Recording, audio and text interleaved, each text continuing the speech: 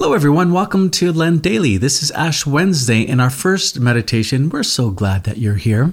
So if you're tuning in, what can you expect from these meditations that we'll be offering throughout Lent? Janelle. Well, we will be doing them Monday through Friday. So the weekends, there will be no YouTube videos or podcasts being released. And they will be based off of the writings from Divine Intimacy, written by Father Gabriel of St. Mary Magdalene. So in the past, we've done St. Alphonsus's meditations. This year, we're going to do something different. I'm excited to start. So we are sharing with you what stood out to us and why. So right off the bat, there's a little prayer that he starts with, and there's just one little line that I thought was very compelling. It goes like this: "Awaken in my soul a sincere desire for conversion." And I feel like the word sincere, as Catholics, we're all striving for holiness, but I want a sincere desire of conversion where, I cast away all the other things that don't really matter, and I really focus on the goal, which is holiness and being in union with Christ. Mm-hmm. And Father Gabriel, the author of Divine Intimacy, draws our attention also in his writings today to the words that we hear when we go to Mass. Dust, the ashes which the priest puts on our foreheads today, has no substance. The lightest breath will disperse it. It is a good representation of man's nothingness. Our pride, our arrogance, needs to grasp this truth, to realize that everything in us is nothing. A striking thought. Everything within us is nothing without the grace of God. But with the grace of God, we get everything. But how we fool ourselves into thinking that our life is more than something without God's grace. And really, that's a prideful thought. I came across a story I'd like to share with you. It happened in 1986, where there was two ships off the coast of Russia in the Black Sea, and they collided. And when they collided, hundreds of passengers from one of the ships were killed. But the tragedy further darkened when it was revealed the cause of the two ships colliding. At first, people thought, well, maybe it was a malfunction in the technology. The radar didn't work, for example. Or maybe it was just foggy and they didn't see each other. Well, that wasn't the case. Upon an examination of the cause of the accident, it came to be realized that it was pride. Both captains knew of the other ship. Neither of them wanted to give way to the other. And by the time when it was too late, they couldn't avert the disaster and the two ships collided. It was pride that sunk their ship. And it is pride that will sink ours as well.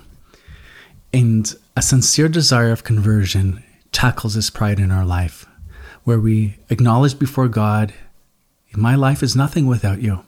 It is literally nothing. For God has created us from nothing. And then by grace, he gives us everything, which means divine sonship. We become partakers of his divine nature. Yet we live our life blinded by pride, don't we? We interpret the world through our own point of view as though it's the only point of view. We go through life and we have these struggles, and we reason that our reason and our solutions are the only right ones. But in the end, when we look at the world through our own point of view and we look at our problems in life and trying to come up with our own solutions, the only viewpoint that really matters is God. Because in the end, that is all that matters, what he thinks, being faithful to what he has revealed to be true. Mm-hmm. Jesus, who wanted to be like to us in all things, in submitting to death, has given all Christians the strength to accept it out of love. Nevertheless, death exists, and we should reflect on it, not in order to distress ourselves, but to arouse ourselves to do good. So as Ken and I are recording this, this past week there has been a death in kind of our Catholic community here in Saskatchewan, in Saskatoon area. A young boy, 15 years old, died unexpectedly, and we know their family. And actually tonight I'm going to be going to the prayer service. And it was just such a good reminder that, none of us are owed tomorrow, that we need to live each day as though it were our last. And it just feels like so few and far between do I ever actually live a day like that. And yet, and why does it take the death of somebody to remind me of those truths when really this is a Christian life? We should be meditating upon death regularly. And I know you do. I know there's something Ken thinks about his death all the time. For me, I just never think about it. And I really feel like when we do have death in the forefront of our minds, then we do live differently. Mm-hmm. On that point on death, I do have something to share. No, sure. Let's go for the quote. The thought of death makes us understand that all is vanity except to love God and serve Him alone. Remember that you have only one soul, that you have only one death to die. Then there will be many things about which you care nothing. That is, you will give up everything that has no eternal value. Only love and fidelity to God are of value for eternity. In the evening of life, you will be judged on love.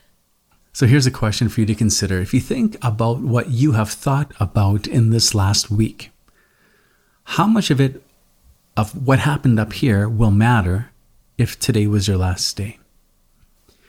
I think a lot of times we get sidetracked by trivial things that do not matter. And it doesn't mean that the small things in life don't matter. Actually, the small things in life matter a lot, but they need to be done out of love for Jesus. This is what needs to be occupying our mind. This is the end which we always have to have in mind. Are we pleasing Jesus in the daily duties of the day? And if we are, if that's our focus, then we can answer that question. Well, a lot of what I thought about this last week will actually matter in the last moment of life. But if we forget that each daily duty has eternal significance and we're doing it for selfish reasons where we forget about Jesus, well, then we realize we got distracted. So Lent is a good time to refocus on what matters. So in the evening of life, all that matters is that we have loved God. Friends, share with us what stood out to you and why. We always love learning from you.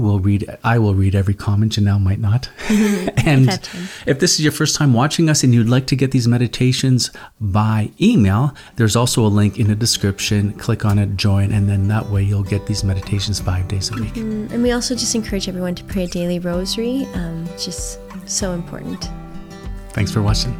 Thank you.